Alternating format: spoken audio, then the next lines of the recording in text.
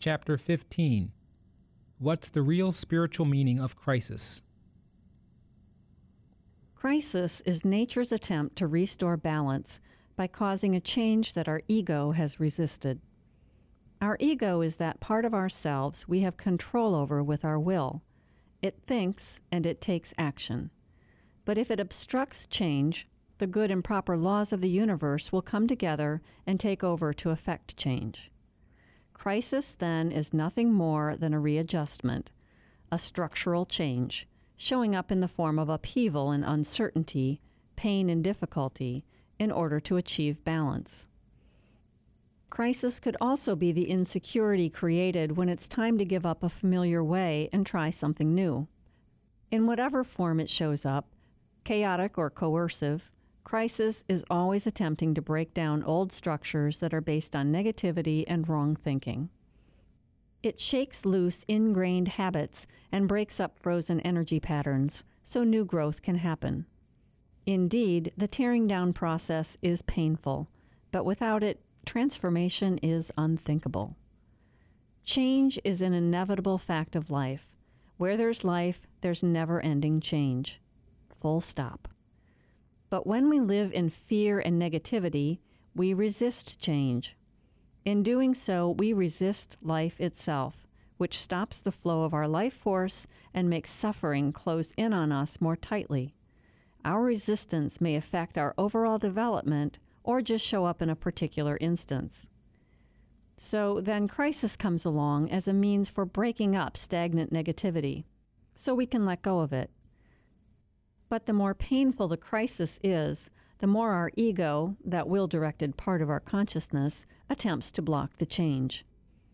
Our inherent potential is truly infinite, and the intention behind human growth is to free our potential.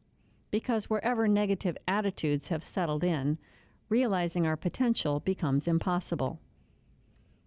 We can only be healthy and free in aspects of our lives where we don't resist change. When we're in harmony with the universe, we're constantly growing and feeling deeply satisfied with life. But where we have blocks, we cling to the status quo and hope nothing ever changes. In the areas where we don't resist change, our lives will be relatively crisis-free. Wherever we resist change, crisis is sure to follow. Our stagnant negativity creates a structure built on faults and errors and wrong conclusions about life. We're living in contradiction to the laws of truth and love and beauty. This structure has got to come down, and crisis is the wrecking ball that will shake up the stuck, frozen areas in us that are always negative.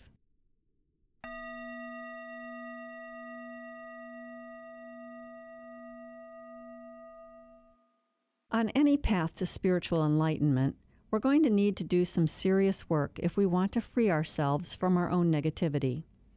What exactly are these negativities of which we speak?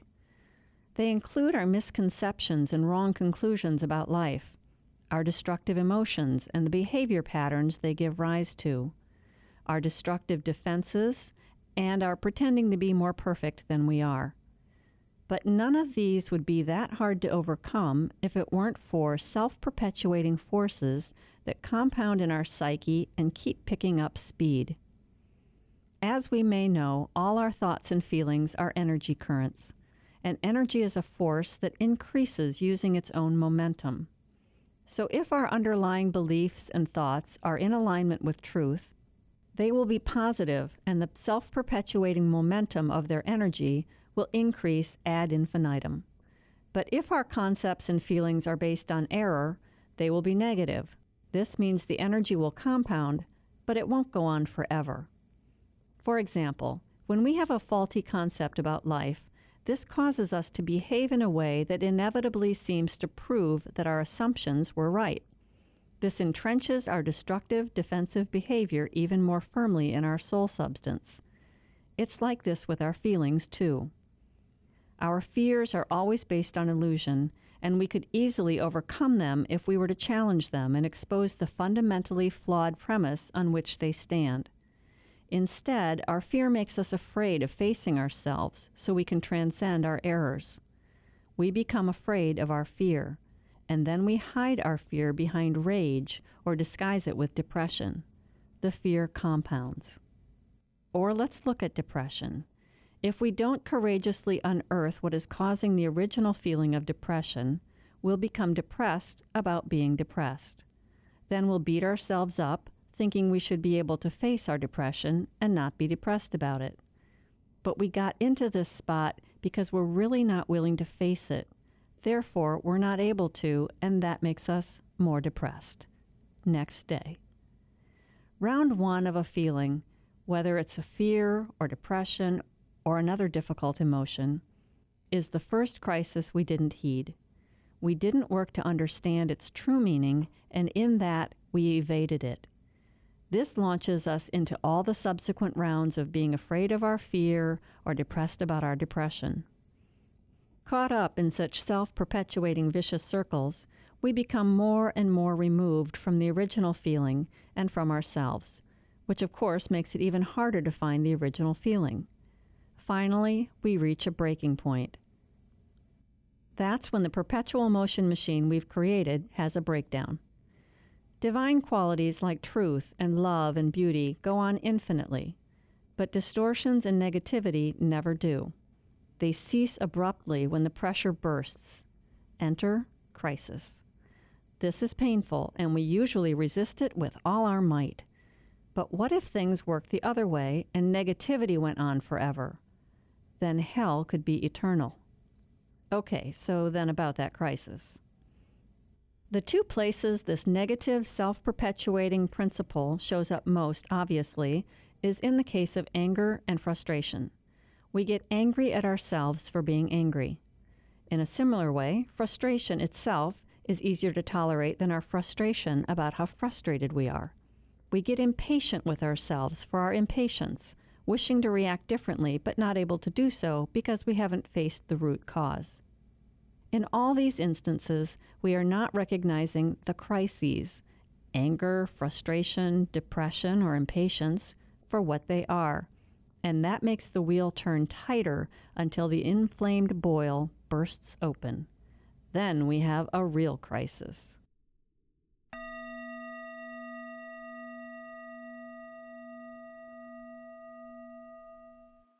The eruption of a crisis more clearly defines our options.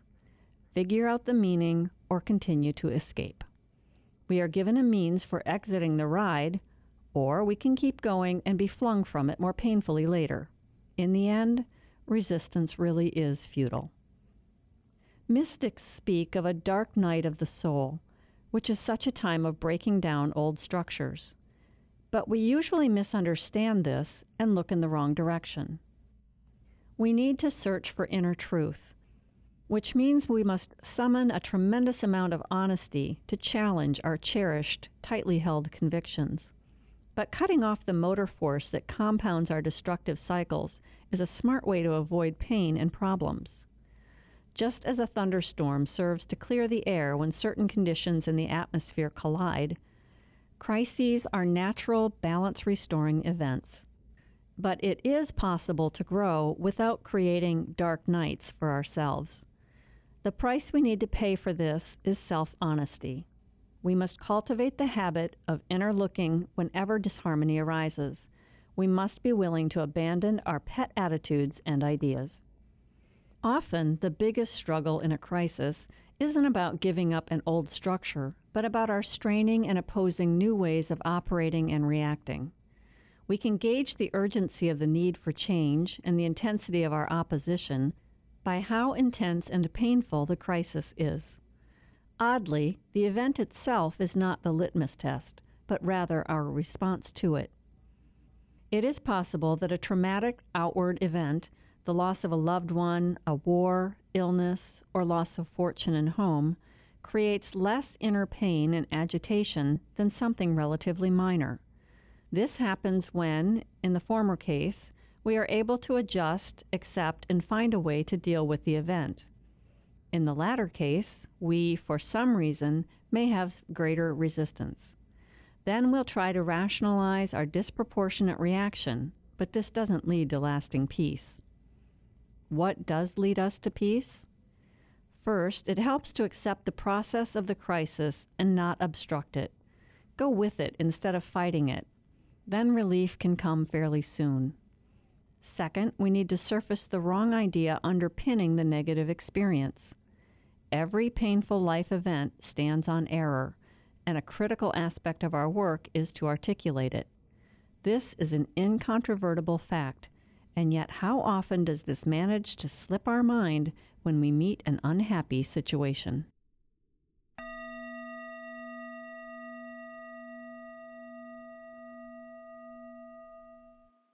So far, we've been focusing on the negative aspects of self-perpetuation. What about the positive side? With love, for example, the more we love, the more we can extend genuine feelings of love, and our giving won't impoverish anyone. On the contrary, we'll increasingly find new and deeper ways to give, and more will come to us and others from it. Experiencing and expressing love builds momentum.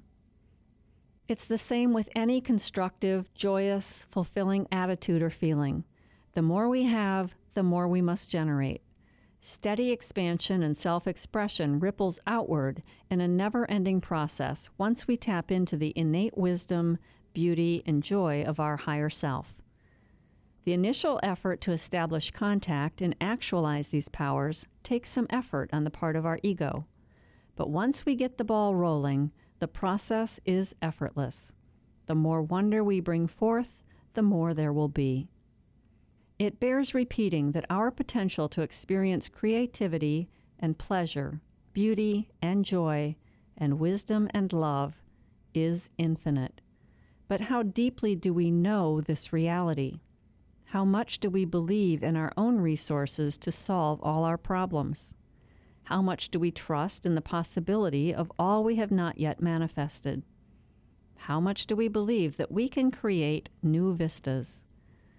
How much do we believe we can couple excitement with peace and serenity with adventure, making life a string of beautiful events, even if initial difficulties must still be overcome? How much do we believe in any of this, people? Let's connect some dots. To the extent we pay lip service to these beliefs, we will still feel depressed, hopeless, fearless, or anxious. We'll remain tied up in the tight knots of conflict because we don't yet believe in our own infinitely expanding potential. That's because there's something inside that we're desperately hanging on to, and we don't want to bring that out into the light because we don't want to give it up or change it. Perhaps we give in to the dangerous temptation to project our experience onto others, blaming them for our misery. Or worse, we might project them onto ourselves in a self-devastating way. We avoid our issues with attitudes like, "I'm so bad, I'm nothing," which is always dishonest. We need to expose this kind of dishonesty so that our crisis, whether large or small, can be meaningful. This applies to every single person in the world, for whom among us hasn't had to put up with more than a few dark nights. But if we learn to explore even the smallest shadow for its deeper meaning, no painful eruption of crisis will be needed. There will be no rotten structures that need to be destroyed. In this, the stark reality of life will be revealed to us. We have the golden opportunity to live in ever-expanding joy. Then the sun will rise, and our dark night will prove to be the educator, the therapist that life can be, once we try to understand it.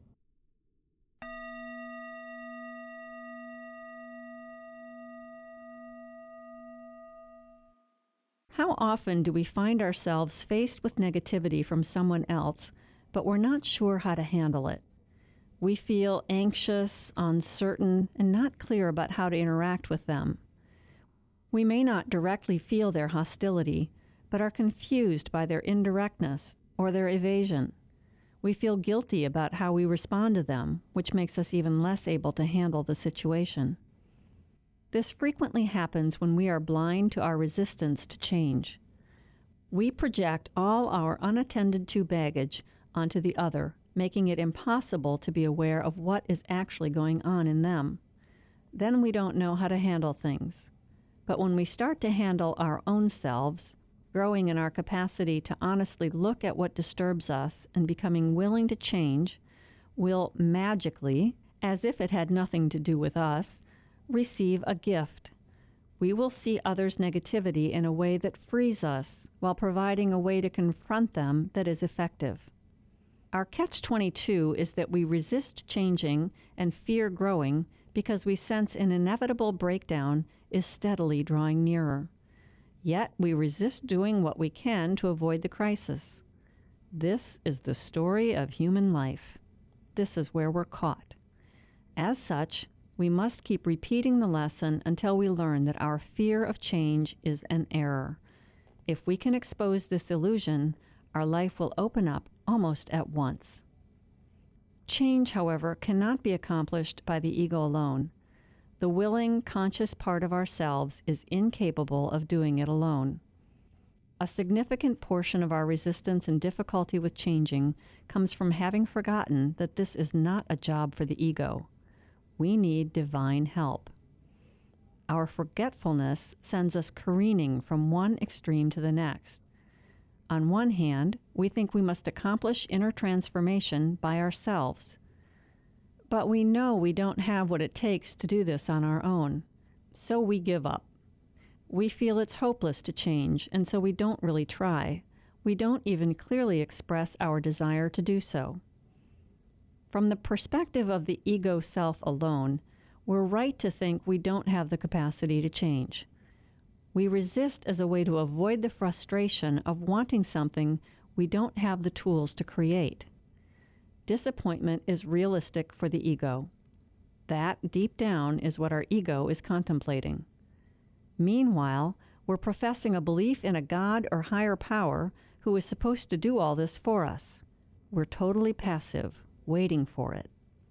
In short, we're not trying where we should be. We flip from false hope to false resignation, which are two sides of the same coin of absolute passivity. The pushy ego that attempts to outstrip its limited capacity is going to land back in the lap of falsely waiting or falsely giving up hope, either alternately or simultaneously, wearing itself out in the process and rendering itself passive. To make real positive change, we have to want it, and we have to be willing to be in truth. We need to pray to the divine living deep in our soul, then wait for the change to happen. We must wait with patience, confidence, and trust. This is quintessential for change to occur. Our prayer expresses this sentiment. I want to change, but I can't do it with my ego alone. God will do it through me. I am a willing and receptive channel for this to happen. If we're not willing to say such a prayer, then we're not really willing to change. We still doubt the reality of the higher forces inside ourselves. Don't fret, all is not lost. We can acquire this confident, patient waiting and trust that help will come by being utterly willing to be in truth. This isn't the childish attitude of wanting God to do it for us. Nope, this time we're taking action and facing ourselves. We're accepting adult self-responsibility. We're wanting truth and change, and we're willing to expose our hidden shame. We also know the limitations of our ego, so we can relax. This is how we let God into our soul from deep within. We open up for it to happen. Change can become a living reality for anyone and everyone who adopts such an approach. Our lack of faith and trust that the divine can be activated from within is only because we haven't given ourselves the chance to experience the stark truth of this reality. And how can we possibly trust something we've never experienced? If we are willing to commit ourselves, we will let go of the old shore we're used to clinging to and float in momentary uncertainty. But this won't bother us. We'll feel safer than we did when we were hanging on to the shores of our illusions, the false structures that must collapse. Soon we will realize there is nothing to fear. We must call up all the courage we can muster, only to realize this is the most secure way to live, letting go and expanding into life. We'll see the truth.